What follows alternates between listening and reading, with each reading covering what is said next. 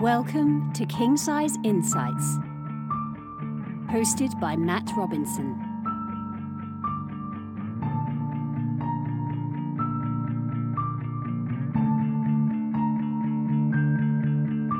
Okay, so hello everybody and welcome to a very, very special edition of King Size. This is our first edition of King Size Insights, where we meet and have a conversation, an in-depth conversation with an incredible author. And who better to kick things off? We have with us today for our first ever author interview, Violet Castro, who of course is the author of Queen of the Cicadas and many, many other wonderful works of art. It's a real joy to have you here. How are you doing? Yeah, I'm great. Thank you for having me. And thank you to everyone who's tuning in, readers, new readers, supporters of my work, horror fans. Thank you. Thank you so much for being here today. Amazing. So listen, there's probably a lot of people watching who are really familiar and huge fans of you and your writing. But for those that might not be aware of you, can you tell us about yourself? Who is Violet Castro? So I'm a Mexican-American woman from South Texas originally, and I've lived in the UK for 14 years now, 14 and a half years. And I'm pretty settled. I typically write horror, erotic horror, and science fiction, speculative fiction, the dark stuff. I write the dark stuff, sometimes sexy, a lot of mix of both. Yeah.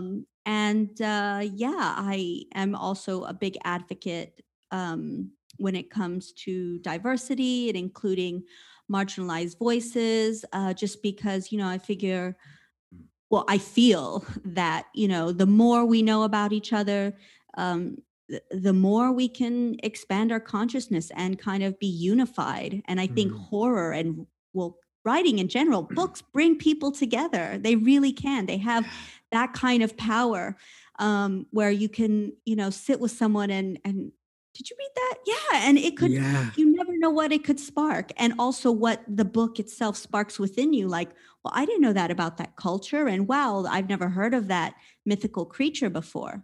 But that's what's magical, I think, about books and storytelling in general. So that's me in a nutshell. That's amazing. That's a brilliant nutshell. So storytelling, as you said, absolutely, it's a way that connects us as humans and as individuals, and allows us to learn so much more about each other and the things that we might not be aware of. Have you always been into storytelling? And when did you realize that you had a story and a voice that you wanted to be heard? Well, my mom sent me a bag full of stories that I wrote starting when I was like 6. I've always loved scary stories. I've always heard scary stories, urban legends. And when you're a child, you just kind of do whatever without any inhibition. You don't really care. You don't stop to think, is this good enough? Am I good enough? Yeah. You just write your stories, you draw your pictures, and you're like, look at this, it's amazing. and of course, everybody's like, yes, it is. But you're a kid. Obviously, that changes. So yeah, as I grew up, it's just kind of like my love for horror never waned. However, it grew.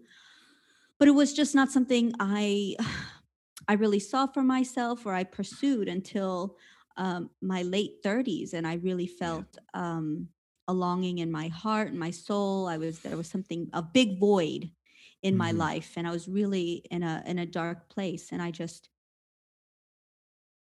started writing and I haven't stopped. It's just has taken on this trajectory where it was like, I need something. And I did it. I just put my mind to it. I felt it and I did it. I've always kind of had that. But again, like as you grow up, you just kind of, your confidence goes down in many ways. And you're told how you should live, what you should do, what you should study. And it was nice to rediscover this part of myself because it's brought me so much personal happiness and success. So Yeah. And I guess to to be in a dark place and to have that that anxieties, that lack of confidence that we have as we get older, it must have been such a big leap of faith, to be able to put pen to paper and start that creative process. Can you tell us a little bit about that? Yeah, again, I really felt like I needed something in my life, Mm. and was really focusing on it, and I had this really crazy vivid dream. Yes. And I was like, wow, that should be a story. And I have lots of crazy vivid dreams. Not all of them should be stories, but this one had a definite tale. There were characters. It was something I knew I had to pursue. So as soon as I woke up, I went and I opened my computer, and I just didn't know where it was going to go, what it could be, nothing. I just leap of faith, as you said. Yeah. And I just let it evolve, and it just snowballed. It just went and went, and that became Maria the Wanted. But then I started writing short stories, and then I started writing novellas, and then I started submitting, and then it just happened the way it was probably supposed to happen. Yeah. And yeah. That's amazing. So you've got these stories that are now, you've made that commitment, and they're starting to flood out, and the short stories, and you're starting to really, get that your voice down, or kind of the stories to be told. But then there's quite a gap, isn't there, to be able to get the stories heard and get them out there in the world. What was that like? How did you approach getting these stories, these dreams that you'd captured, into story form? How did you get them out there into the world? Well, first you've got to write them, and then you have to edit them. And then you have to have the ability to take a lot of rejection, and not take it personally, but to take it on the chin, revisit whatever you wrote and was rejected. Goddess of Filth, which is a novella, was a rejected short story, and I was gutted. I really, really wanted this story in this anthology. But it was meant for something better and bigger, and it's become, a starred reviewed novella. It was in a Nightworms package. So you really don't know what can happen if you persist. If you not only persist, but also have enough inside to say, I'm going to read this short story and see what I can do with it. Maybe it isn't all that. Maybe there are other things I can do with it. And I did. I was really upset, and I said, all right, well, let me work with this. And it became a novella. Wow. And, it is what it is now, which I'm so grateful that I persisted. But again, getting it out there, it's persistence, it's dedication, and it's being able to take rejection. Well, that's the thing, isn't it? It's that rejection is such a moment where it either, can bury you, stop so much growth happening, or as you said, you were upset, but you realized there was something there, and you then created something with it. But, I know Stephen King talks about, he had a nail that he had, in where he was staying, and he would put all the rejection slips that he got there, and it got to the point that nail was filled with rejection slips, and he said, "So what are you going to do at that point?" And he went out and he got a bigger nail. Yeah, pretty much. But it's a real testament, isn't it, to resilience and your character, that you're able to overcome that rejection that for so many people at that first step stops them moving forward with their voices. That must have been a real turning point for you. Yeah, you just get used to it. And it's really hard living in the UK, because I would wake up to rejections. Like, that is my coffee reading. That's what I read morning. With my coffee. Good morning. Yes. your story was not good enough. Enjoy your coffee. Yeah. Like, you have a 'cause, you great know- day. Exactly. Yeah. And Brilliant. then my kid's screaming in the back to do the school run. And I'm like, Yeah. can I get a little butter with that rejection? Literally, like, let me just spread some jam as much as possible. Yeah, just lay it on. Come on, what else have you got? It's not even 7:30 and I've already dealt with this, right? I guess the only way for the day is up, right? Exactly. I would wake up to those rejections because of the time difference. Yeah. But yeah, you just again, you just go with it. Yeah. And I couldn't stop if I wanted to. Yeah. It's your I calling, enjoy it too right? much. Yeah. Not the rejection, the writing, the writing. Yeah, it's your calling. I mean, the storytelling. Yeah, you mentioned obviously that you get your rejection letter first thing in the morning, or as that used to happen, and then you got the kids as well, because you've got kids, and you are juggling being a mum and forging a writing career. And I've got kids myself, and I know how tricky it is. I mean, first of all, what an amazing achievement that you've managed to forge so much whilst spinning so many plates. Did you have to were there areas in your life that you had to compromise or maybe sacrifice in order to be able to forge this road ahead with everything you were dealing with? I think I sacrificed the parts of myself that needed to go, the parts that couldn't say no, the parts that were afraid, the parts that just wanted to sit back and be comfortable. So what I sacrificed is nothing compared to what I've gained. Not that it's not nothing, but what I have gained outweighs the sacrifice. Yeah. Because a lot of times I'd work during the day when the kids are at school, or I work in the evenings. And again, I'm in a very, very privileged position where I do not have a full-time job. So I can dedicate myself to this, where there's a lot of writers that do work full-time and they're trying to. So I have been extremely privileged to be able to really push through with this. So when they are in school, I can work as if I'm doing a full day of work. Yeah, right. Okay. And I've heard you say that you you write fast, you write quickly. Yeah. And I've never written a book or attempted to write a book. I'm just in absolute admiration of you and those that can. But I write songs, and I'm a songwriter, and I find that the songs and lyrics I've written since having the kids, I write really fast, partly out of necessity, because I know I've got a short window to do that before I need to do a bath time or a bedtime or a school run. Yeah. So that naturally writing fast and writing in that white heat, is that something that is you kind of, I guess, in your nature, or has it been through necessity? I think it's more in my nature, because once I get an idea, I just have to go. Or if I think of something or I say something, like the notes on my phone are full, like so much. There's so much there.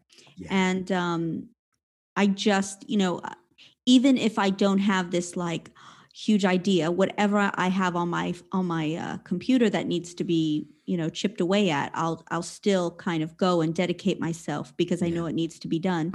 And sometimes, even if I don't feel like writing, I'll sit down and it'll just be like, boom, it'll come out. Wow. So I try to just do when I can. If I have a free moment, even if I'm not particularly in the mood or particularly inspired, sometimes just rereading something will ping something, and I'll get to do it. So you don't have a set, say, today I'm going to write 500 words, 1,000 words, couple of A4 sheets. It's a more I guess flexible, in the moment approach. Am I right? Yeah, exactly. Yeah. Because there's also so much pressure already on writing. Don't pressure yourself unless you have an absolute deadline. Yeah. like, oh, I need this in by blah, blah, blah. Don't pressure yourself, because then you're going to, yeah. I think being flexible in that way really helps the creativity, unless you have a deadline you have to meet. Yeah, Which sometimes you do, and you're like, okay, I've got to get this. Yeah, I've got to get this off at this time and meet this. Yeah. Exactly. And I guess, Stephen King writes about quite a few of those moments where his characters look at the page and they talk about falling through the page. The white spaces become bigger and bigger. Paul Sheldon in Misery, the writer. So many of Stephen King's characters are writers. And he talks about, the writer's blocks, or those days when the words aren't coming. And you've alluded that there are sometimes naturally those days where maybe it's harder to write. Yeah. What is it that gets you out of that little momentary slump or slump that you might be in? Sometimes starting a new project. Yeah. So if I feel like I've stumped on one short story or a novel or novella, I'll let it just like sit. Or I go to the gym. Exercise really gets me going. And also like being in nature. So I love the ocean. I love mountains. I love forest greenery. That always just revives me and rejuvenates me. So there are a few things, but sometimes you just need a break. Yeah. Sometimes you just need a mental break. Yeah. And you go and get that kind of recharging from around you, or from that physical music. exercise. I listen to music. Yeah, well, I know that I think we share probably quite a few similar music tastes from seeing some of your t-shirts and the posts on Instagram. Yeah. What music is it for you that you love and that really gets you going? Oh gosh, well, I love like rock and metal, and so I have quite a few books that have like soundtracks and have music. So Maria the Wanted has a huge soundtrack and like lots of music. It just depends on my mood, really. So I can go from listening to, Iron Maiden to listening to listening to Simply Red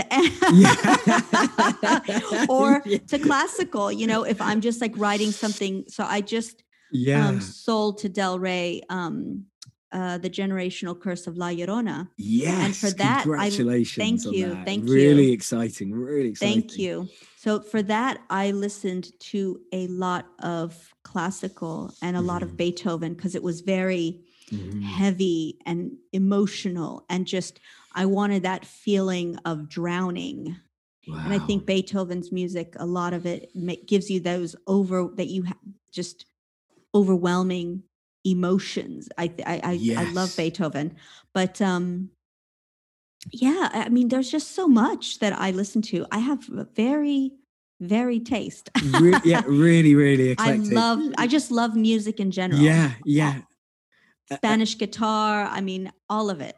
Yeah. I listen to a lot of Latin dance music just because it's fun. Yes. Well, there's a rhythm to, how you write, kind of just, what I noticed in Queen is that there's a rhythmic feel to it. There's a pulse, a rhythm. There's a musicality to your prose that I think, it really shines through. Oh, thank you. Which is just a joy to read. So tell us about the next project. Let's look ahead for a moment, and then we'll just take it back. So the Generational Curse. Tell us about that. Of La Llorona. How am I pronouncing La Llorona? That? La Llorona. Yes. The Generational Curse of La Llorona. Okay, how did I do? It needs a bit of work. Right? You got the R's. That's all right. That's it. La Llorona. La Llorona. So tell us about La Llorona. Well, basically, she's the woman who drowned her children and killed herself. Wow. So in folklore. So no Mick. Maybe she was listening to Mick Hucknall. That was it. Because that could push her over the edge. So so she that's the folklore. That's the folk tale, right? Yep. But I'm always like, well, these stories about women, there's so many stories that are told about women. Look at the stories told about Mary Magdalene. Yeah. She was a whore. Well, was she? No, I don't think so. There's so many, and I this is a story you're told as a kid. If you don't behave, if you don't go to bed, you're good. La Llorona is coming to get you. She hears babies crying, children crying because she killed her children, and she's going to take you to a place. Right. You're Wow. told this. You're told, yes. Parenting back in the day. Great. You know what? I'm tempted, as you said, to use that on my youngest, where he will not go to bed. So yeah, believe me, it's traumatizing. You don't want to do that. They might be a writer. They might grow up to be a writer. No, so that's the story you're told as a kid. Yeah. But I'm like, well, what is the real story? What is the backstory? How did this come to be? But I also wanted to couple this with postnatal depression, because we don't always talk about how difficult marriage, pregnancy, and having children is. We don't talk about the strain those things put on someone who's already struggling emotionally, mentally. Yeah. So you have Alejandra, who is really struggling in her marriage, and with her being a mother of 3 children, and she just cannot cope. And what she doesn't know is that what's happening to her isn't just internal. There is a generational curse. That La Llorona is more than just an apparition. And so she has to come to terms with what's happening with inside of her, but also her family history, going all the way back to the conquest, when this curse first started. So you find out the truth of La Llorona. It's more than a ghost. It's even worse. So, she needs to figure this out before it claims her and her children, because it's an all-consuming evil entity. And did you know that this was a folk tale that you wanted to be able to bring to life, and also bring those themes that sometimes are taboo and, as you said, are not talked about? Did you know that this would make a really good coupling to be able to tell these stories? Absolutely, because for me, that breaking point, what is the breaking point for someone to take their life and take their children's life? Yeah. And what is the real story behind that?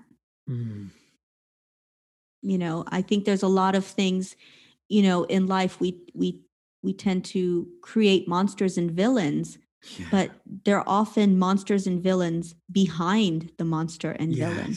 Yeah, things that absolutely. are more insidious. Things are more insidious. Yeah. And we don't like to talk about mental health. We'd rather just, stigmatize people with, that struggle with their mental health. Stigmatize women who refuse to toe the line, or to say no, or to want more from themselves, or break from generational curses themselves. So that darkness that you're addressing there, obviously with that theme, how does that, going really deep with that, telling this story, writing this important story, how easy is it for you to just be able to, say, switch that off at the end of the day? I know for me, from an acting point of view, in my past, if I played roles that were very, very dark, that you have to switch it off because you can't take it with you. But there's almost like an echo or a remnant sometimes that carries with you through immersing yourself in that darkness. How do you balance that light and shade? I actually feel lighter and better after I've written it. I get it totally. Yeah, because it pulls so much out of me and pulls so much from me. It almost helps me understand more about myself. And it just feels like a deep breath and just exhaling it all onto the page. Wow. So there's almost a catharsis that happens with it. Absolutely. Amazing. That I can very much imagine then, and that catharsis that you feel would then absolutely be transposed to a catharsis that someone would read who's gone through those experiences, those traumas, and those darknesses themselves. To have that represented, that must feel incredibly healing for somebody to read that as well. Yeah, I mean, I tried to do that with Cicadas, because in the Queen of the Cicadas, I mean, it covers some heavy material. It covers some heavy history, but it's the kind of history that has to be, I think, talked about, really discussed. And, racism isn't going anywhere. Racism is alive and well, as much as we want to say it's not. Yeah. And also violence against women. Yeah. Which also needs to be addressed. So even though they're heavy themes, there are themes that do need to be explored. Yeah. And explored by the people who've experienced that. For you, you're writing and you're shedding light on areas that some people might find it more comfortable to shy away from or hide away from. I'm just so curious. For you, is that a real calling? And does it ever feel like it's a burden, or is it a blessing to be able to shine that light on these areas that need exposure? Yeah, I mean, I'm just so grateful I get to do what I do. I'm so grateful that I can filter these things and put them on the page and put them in a story.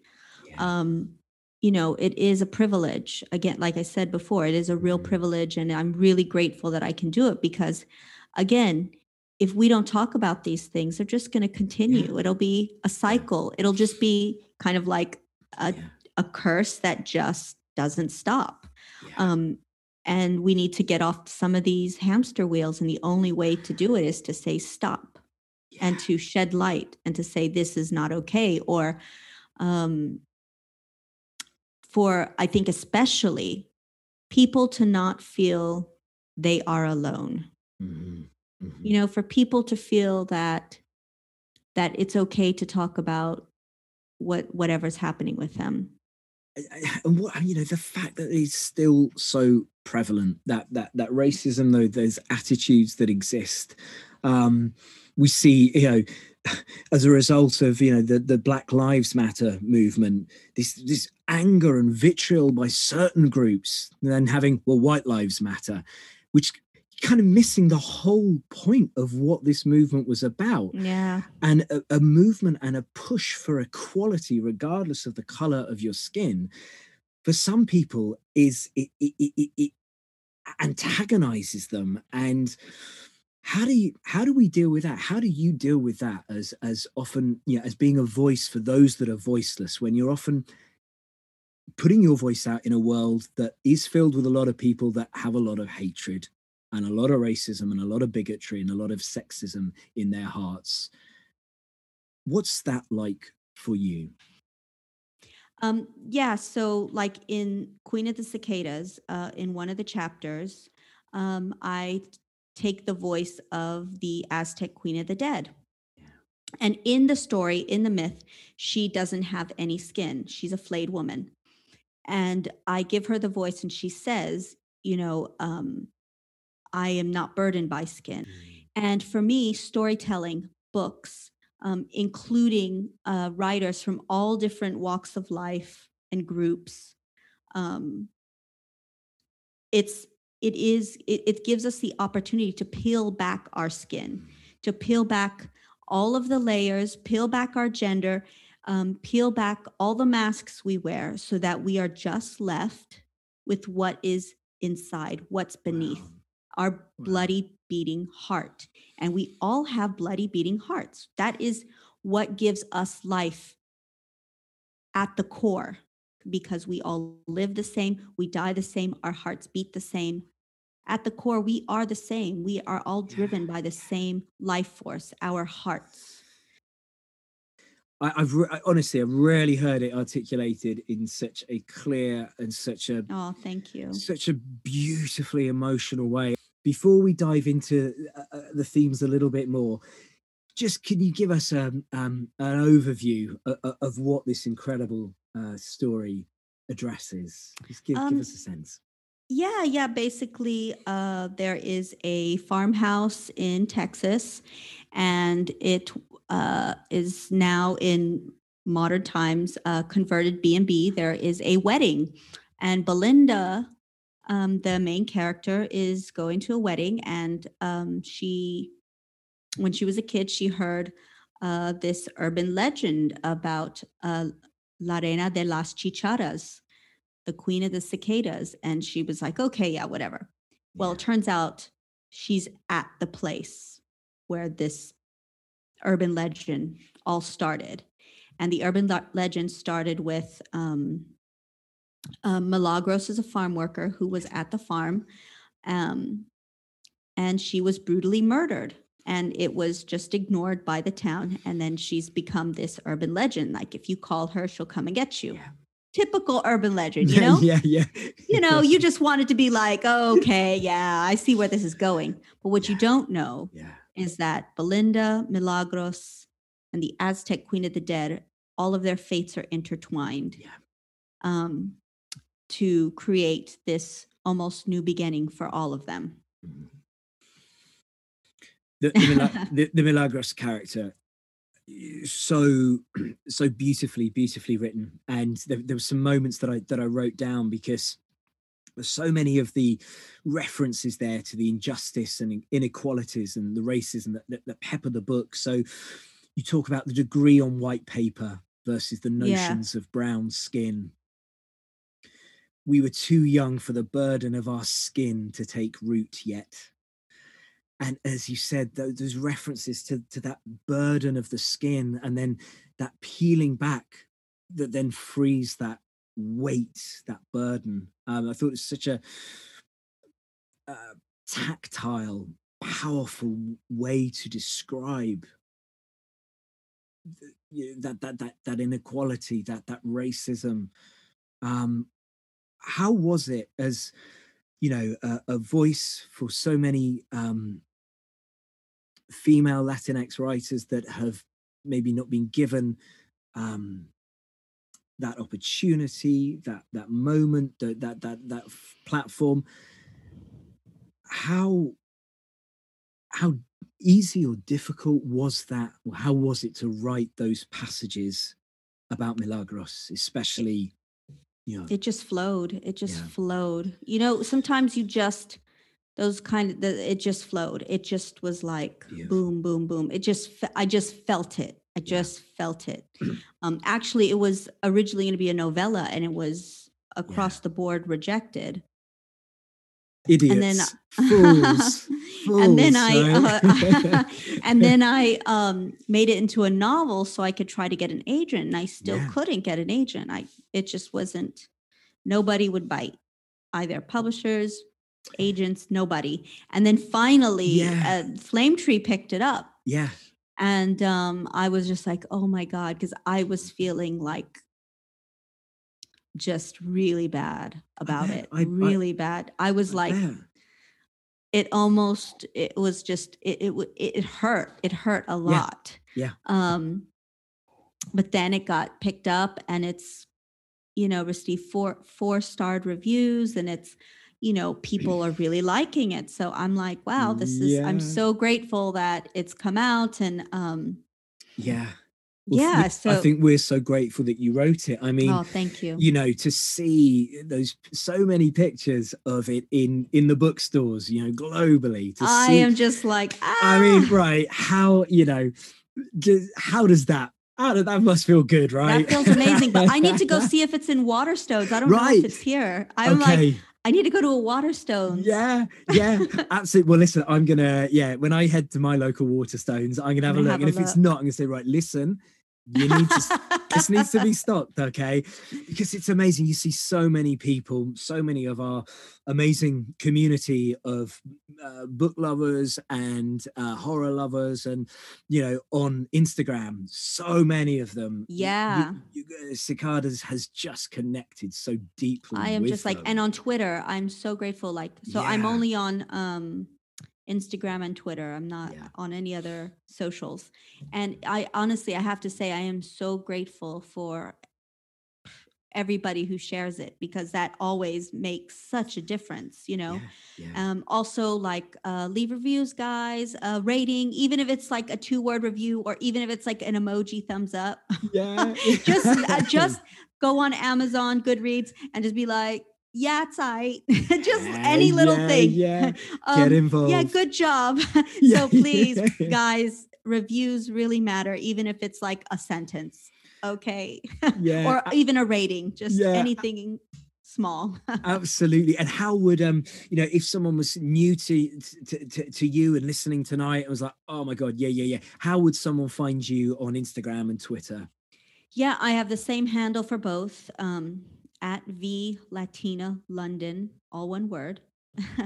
V Latina London. And it's the same for Instagram and Twitter. And just you can go on there, and I take lots of photos of myself, of my books, of England, of just all sorts of stuff. And I repost as much as I can when people post my books. And as you can imagine, it's for those of you that haven't seen it yet, it's such a vibrant and really active account, of course, because it seems like, especially for you during this lockdown period, you have just your creativity and your output. I mean, wow, it just seems like it's just pouring out of you. I wrote a lot in lockdown. In last year alone, I had 8 short stories published in various anthologies. This year, I've had to really cut back and say no to a lot of projects, because I've just had to focus on the big stuff. And so, I have 2 more novels. Hopefully, Maria the Wanted, I'm trying to get that reissued. Great. And then also have a science fiction novel, undocumented, that's looking for a home. So fingers crossed. Well, I want to find, because I know that you've written children's books, because obviously you're a mum, horror books because you're a horror fan, sci-fi coming up, erotic horror. For you, how easy do you find it to write across those different genres? Very easy. It just comes out. It comes out. It just, when I feel it, I think it, I just do it. And I try not to hesitate or think twice. If I do something, it doesn't work, then it doesn't work. But I feel like if you don't give yourself that chance, you'll never know. And that's worse than not trying at all. So have you've not yet come up with it to any resistance of people going, but hang on, you're an erotic horror writer, or you're a horror writer. This is what we want from you. This is the lane we want you to stay in. And if you were to come up against that, how would you deal with that? Don't tell me what to do. I'll write what I want, how I want, when I want. Like, who makes up these rules? Who and why? Who and why? By saying, stay in your lane, only write this, only write that, only serves to make yourself small, or someone who wants you to be small. Okay. Yes, it is a business. And yes, you have to think about that. And yes, there's all these but I don't care. I just don't. If I want to write something, I want to write it. If I feel it, I'm feeling it. And again, I'll cross the publishing bridge when I get there. But for me, I like to write what I want to write. So good. I love it. Absolutely. That's so refreshing and so cool to hear. And so important, because again, it means for us, we're going to get so many different, styles of writing and stories from you. But just for a moment, just digging back into Cicadas, there's a real sense of rage there. I've spoke about that word as a reader, kind of what Milagros went through. Yeah, I just felt the anger, the injustice. And you write this beautiful sentence about the rage was so great, it felt like it possessed the power to swallow the sun. That's just fucking brilliant. Right? Okay, for a start, because I'm sure it encapsulates what it feels like. You know, I'm a privileged white middle-class man, but I know what anger feels like and what rage feels like. Yeah.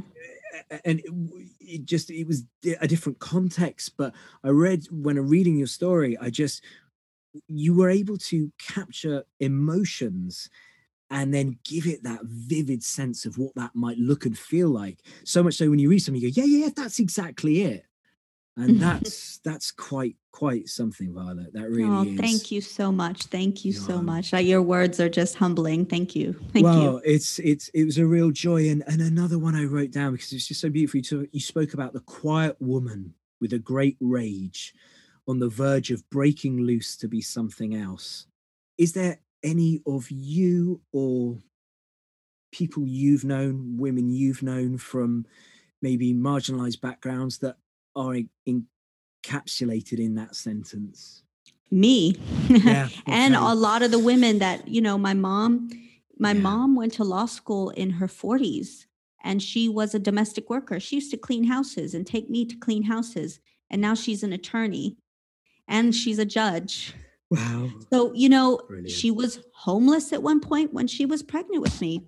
There's a lot of Latino writers out there that same thing, you know, they've really overcome a lot. And so, yeah, there's this breaking through, there's this transformation. And a lot of my stories are about that transformation, about being something and becoming something else. So like in Goddess of Filth, my novella, you know, it's about possession, but it's a possession not like you imagine. Like, you know, we always think of possession of the young girl in a white dirty nightgown tied to a bed screaming. A lot of those horror films on Amazon, Netflix, it's the same thing. Like, is there a store where they all get these raggedy ass nightgowns with the priest standing, the priest is the good guy, but I'm in Goddess of Filth. What if the priest isn't the good guy? Great. What if he's hiding something incredibly demonic? And what if the thing possessing the girl is really her savior? Yeah. Oh, beautiful twist. So, and again, like in Cicadas, it's another Aztec goddess I utilize, a real one. She's a sin eater.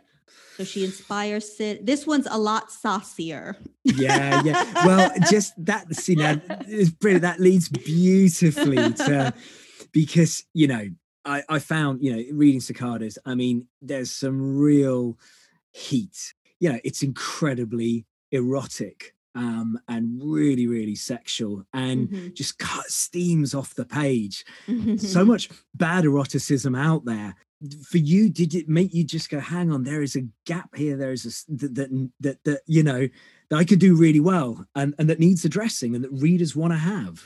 Oh, absolutely. So like if on Amazon, I have a small little 3 short story collection called Sed de Sangre. Okay. It's 99 cents, 3 short stories. You can read it in half an hour. Great. And it is graphic horror. The last story, Snake Hips, is incredibly graphic. And it's everyone's favorite. And so I started writing. I'm only like 25,000 words in, but I started writing and the Cucuy of Cancun, which is another short story of mine that a lot of people like. So I started writing a novel, or maybe it'll be a novella, I don't know yet, based on people's favorite characters in my short stories. But Sed de Sangre, 3 short stories, very hot. And I wrote it. It's only 3 and small because I wanted to kind of test the waters. Yeah. I wanted to kind of like give people a taste, and a lot of people love it. Yeah. And then in Maria the Wanted, there's a lot of heat, and Goddess of Filth, a lot of heat. Everything. I've got sexuality because it's such a normal thing. Like, why would you?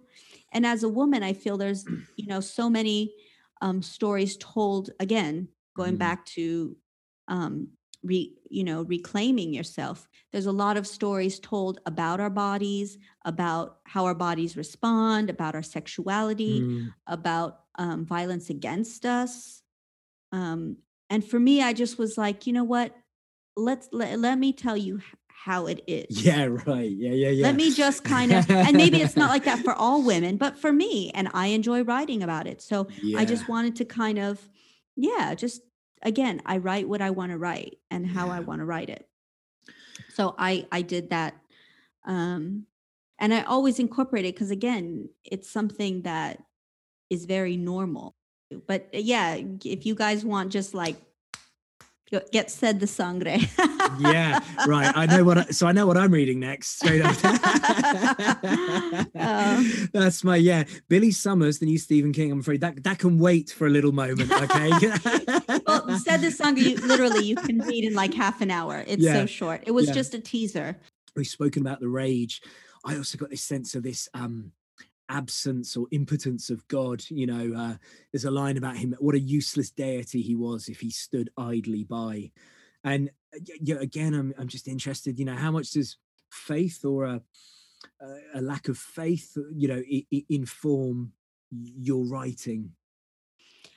Well, I consider myself a spiritual person and had a lot of spiritual moments, especially during the pandemic. And I try to incorporate it in my everyday life. I have a tattoo here on my arm. I don't know if you can see, and it says, where's that thing? Oh, it says gratitude. Yeah. Oh, so that's part of it. That is definitely part of my spirituality. But I think like a lot of horrible things in history have happened because of so-called faith.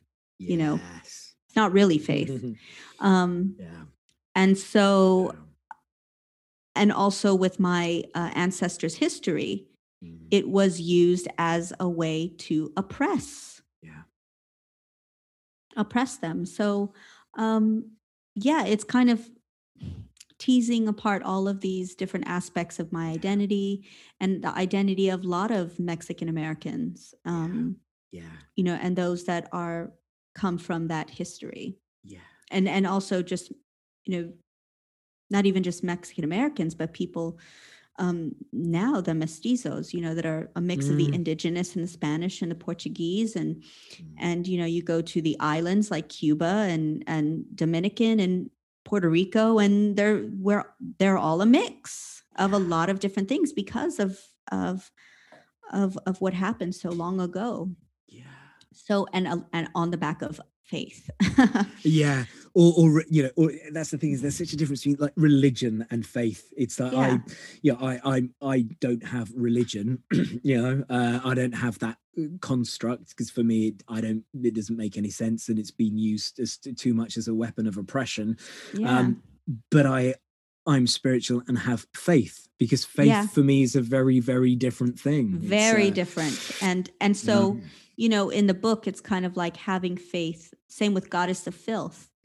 Having faith in something bigger than yourself, but ultimately leads to finding yourself. Beautiful. So that tattoo, Violet, you've got gratitude. I mean, at the moment, I really get this sense of, that it seems like it's your time. There's such an excitement around what's happening. You're so prolific at the moment. There's a real I'm response. excited. It must feel like almost that ink is really, really deepening and darkening, and really at the moment it's absolutely. It was I got it in May and I was with my sister in May after not seeing her for like 2 years. So it felt amazing to get it with her next to me. As she looked at me horrified, like, that looks like it hurts. So there's a scene in Sicados where Hector is reading The Shining and there's the bathtub scenes and what's there behind the curtain. And so what's your take on Stephen King, and has he, if at all, influenced your work? Yeah, I mean, of course, Stephen King. I mean, I grew up watching the films. I mean, that was my the films before the books. Obviously, my mom's not going to pass me like, "Hey, you want to read Cujo?" I didn't read any King until I was much older. But I saw the films, which I don't know are kind of worse in a way, because it's so visual, when I was way too young. Obviously, I'm 79, so I was watching all the horror film, and I guess parenting back in the day, it was kind of like, the video stores, you see the videos and you're like, oh, I gotta watch that. Late night cable. And so I watched all the films, and I was a huge King fan. And I still think, I love those classics. I mean, Salem's Lot, the series, that film is just like, it still scares the shit out of me. I mean, come on, Barlow and the kid, holy shit. You just cannot recreate that terror from the 70s. Like, I just think but as much as I love him, I also think there've just been, okay, we've done enough remakes. Like, you can't, can we just kind of get something fresh? I love it. And we've seen so many remakes. It's like, okay. Yeah. And I guess that must be incredibly frustrating, as a writer, as an author, with story to tell, voice to tell. And like you say, so much of what we see now is rehashes, remakes, sequels, prequels, and it's like, so where's the space for those new voices? Yeah, exactly. So if he's coming out with new stuff, great. Going to different genres, great. Yeah. But we don't need to be dedicating to so much time and energy into something that's been done like 20 times, 10 times, 3 times. Yeah. I'm just like, okay, we get it. Like Pet Sematary, we know the story. Like, you probably at this point don't even need to have seen it to know it. Yeah. Same with The Shining. Like, you just, I'll always be like, oh, he's a fan. And, but again, I think it's kind of like, well, let's get some new material out. Yeah. And is there any new material out at the moment of other writers that's particularly, inspiring you or challenging you at the moment? Well, I think, I mean, Stephen Graham Jones is, he's just really storming. I think it's great.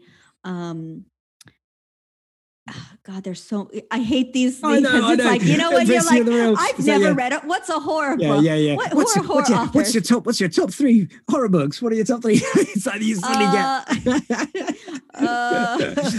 It's like that. The brain Stand, just. It's The Shining. It. I heard. Did he write something called It? Or... No. So obviously, like, Stephen Graham Jones, I think, has done amazing things. There's Haley Piper. An amazing trans horror writer. There are so many women. Sina Paleo, she's an amazing poet, doing great things. Gabino Iglesias. God, there's so many people. And many people that I'm gonna, on the back of this, check out. And if you love slashers, Sergio Gomez has a really good one, Camp Slaughter. I edited a short story collection called Latinx Screams, which are all various short stories by Latinx writers. God, there's just so much. It's so hard. My brain is like, the indie scene. I mean, horror is exploding. Really, there's some really good stuff. Yeah, it really. But again, is. we do have to thank Papa King. Like, he really was like, made it really popular. You can't deny his influence or his place. Yeah, but all things have their places. They do, and it's interesting how still so many people, want to go. But he's just a horror writer, and we put him in this box, and you think, okay, he's written so much more. Exactly. It's that thing, isn't it? Of people like to box it up and put a little bow on it and go, well, you're here, you sit there, and it's like, well, but I think that's the advantage that the younger generations like me have, and that he, you know, I mean, obviously he doesn't need to count his pennies or do nothing. Yeah. I think he's doing all right. He's doing all right. He can write whatever Yeah. he wants, right? But Yeah. we aren't pinned in the same boxes as he is, because Yeah. you know, we have that opportunity to expand and to say no, and recreate what it means to be a writer, a horror writer, or a writer of dark fiction. Because that's why I say dark fiction, because I want to write it all, and I like to write it all. I love that, and that darkness. I mean, again, you know, we're diamonds, aren't we? We show different sides at different times, but you know, there's that light and that shade within us, within all of us. And I've heard you talk before of that, you know, that darkness. I guess sometimes, you know, the devil has the best tunes, right? To be able to explore that dark fiction is such a rich, fertile area to be able to plow, I guess. No, absolutely, because it's there for all of us, you know, and it's the kind of things that we should explore and we must explore to get to know ourselves better and to understand other people. Yeah. Violet, can I ask, I mean, you gave some great insight into, you know, your creative process and your resilience as well, and lots of encouragement to all our budding writers and authors out there to keep that resilience, keep going. I just wondered if there's any particular advice that you would give to, you know, those who feel they might have a book within them but are maybe fearful. I would just say, if it is a fire in your soul, in your belly, you owe it to yourself. You owe it to yourself to pursue it, because, you know, you don't want to be thinking, what if, you know, even if you just chip at it a bit at a time, when you can, you owe it to yourself to pursue those things that are dear to your heart and to give you nourishment and fulfillment. Because fear of what has not even occurred, fear of rejection before you're even rejected, is an illusion. It doesn't exist. So just go for it. Just do what you can do, work at it a little bit at a time, follow it, and see what happens. You might surprise yourself. And that's, you know, a scary part of life, but it's also a beautiful part of life, and something I'm trying to embrace more of.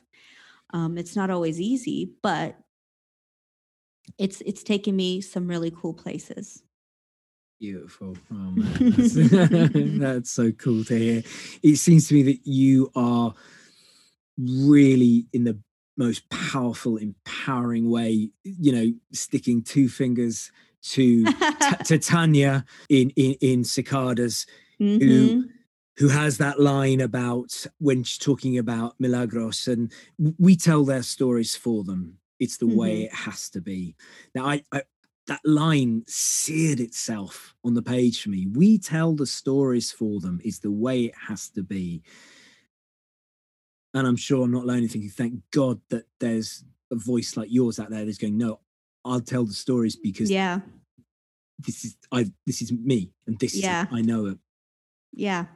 And I always touch on that in a lot of the things I write. So Undocumented, the science fiction novel, you know, it's about making your mark, feeling powerless when you see, which was crazy. It wasn't even happening when I wrote it. When you're stranded on Earth and you're seeing people, it's more about class than race, but you see all these people streaming to the stars as you're stuck on Earth to just sit in it. And then it's like, oh my God, we've just had 2 billionaires go to space. And I'm like, I just write that. Please don't let Earth go to where it goes to in my novel. We've got to get this book out there so it doesn't happen. Yeah. So the book touches on that, where, you know, people are stuck on Earth and you've got all the resources going up, all, you know, it's just this sounds so cool. And when could we, you know, when might we be able to see this as a science fiction story? I don't know. I'm waiting for the publishers to call me back. Okay, right. It's Listen. with my agent. So It's with call my her agent. back, all right? What are you doing? Because out there right now, It's there's a with load my of people, agent. wanting to. And I'm sure Jeff Bezos and Musk are going, hey, we need to get this story out there because we need to know what happens before. I mean, they ain't gonna like it. Yeah, they're gonna like. Well, listen, yeah, I mean, isn't it crazy, Violet? You know, the two richest men on the planet spending their billions doing that, where they could wipe out global poverty. But Oh, yeah, I wrote it. I wrote about yeah, it. you know, you just, I'm like, sorry, about am it. I meant to just be applauding what they're doing here? Because Yeah, I wrote about it. So we'll see what happens. Hopefully, you know, there'll be some good news. Yeah. Who knows? When we'll see what happens. We heard it here first. Okay. So listen, Violet, you have been so beautiful, gracious with your time, God, because thank you. You've just flown back, I know, from the States where you've been at the Scares That Cares that event. was great. Tell us just a little bit about Scares That Cares, because that just sounds awesome. It was an amazing time. You know, it is a charity event that happens every year.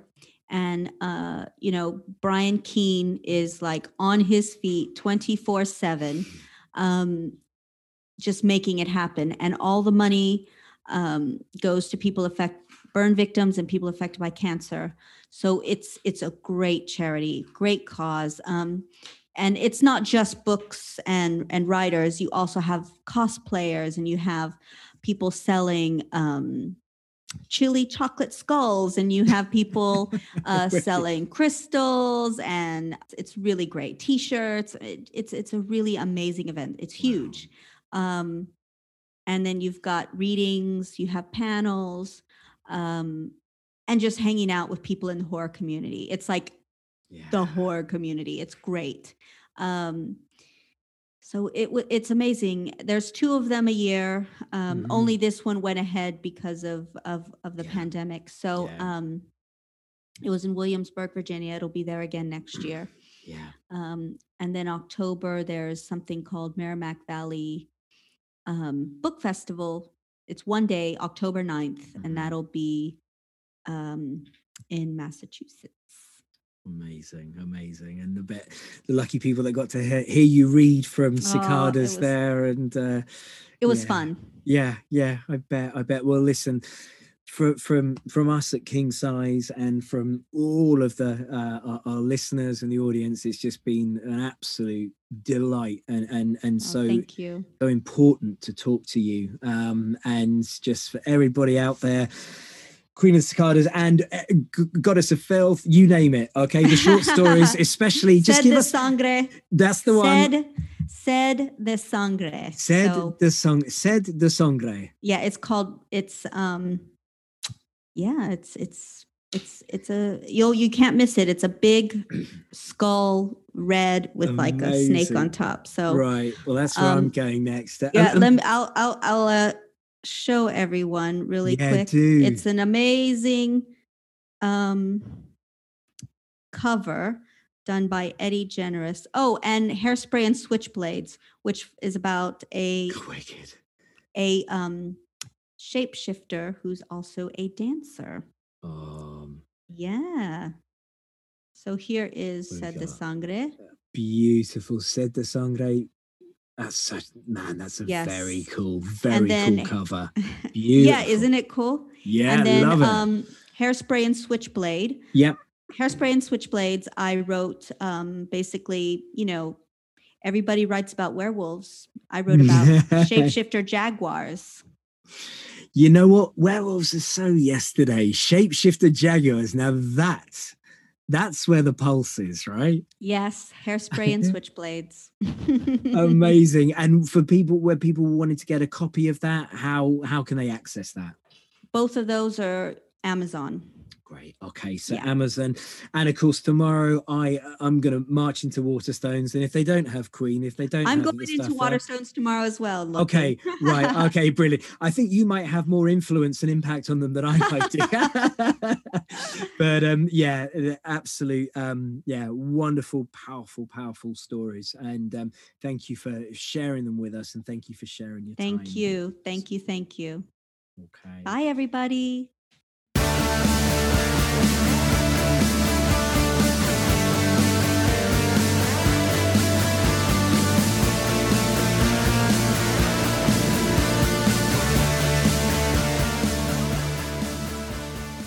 King Size Insights was written, produced and edited by Matt Robinson. If you like what you hear, then please follow us on Instagram and Twitter @King Size Podcast. Podcast episodes available on all major streaming platforms. Just search King Size.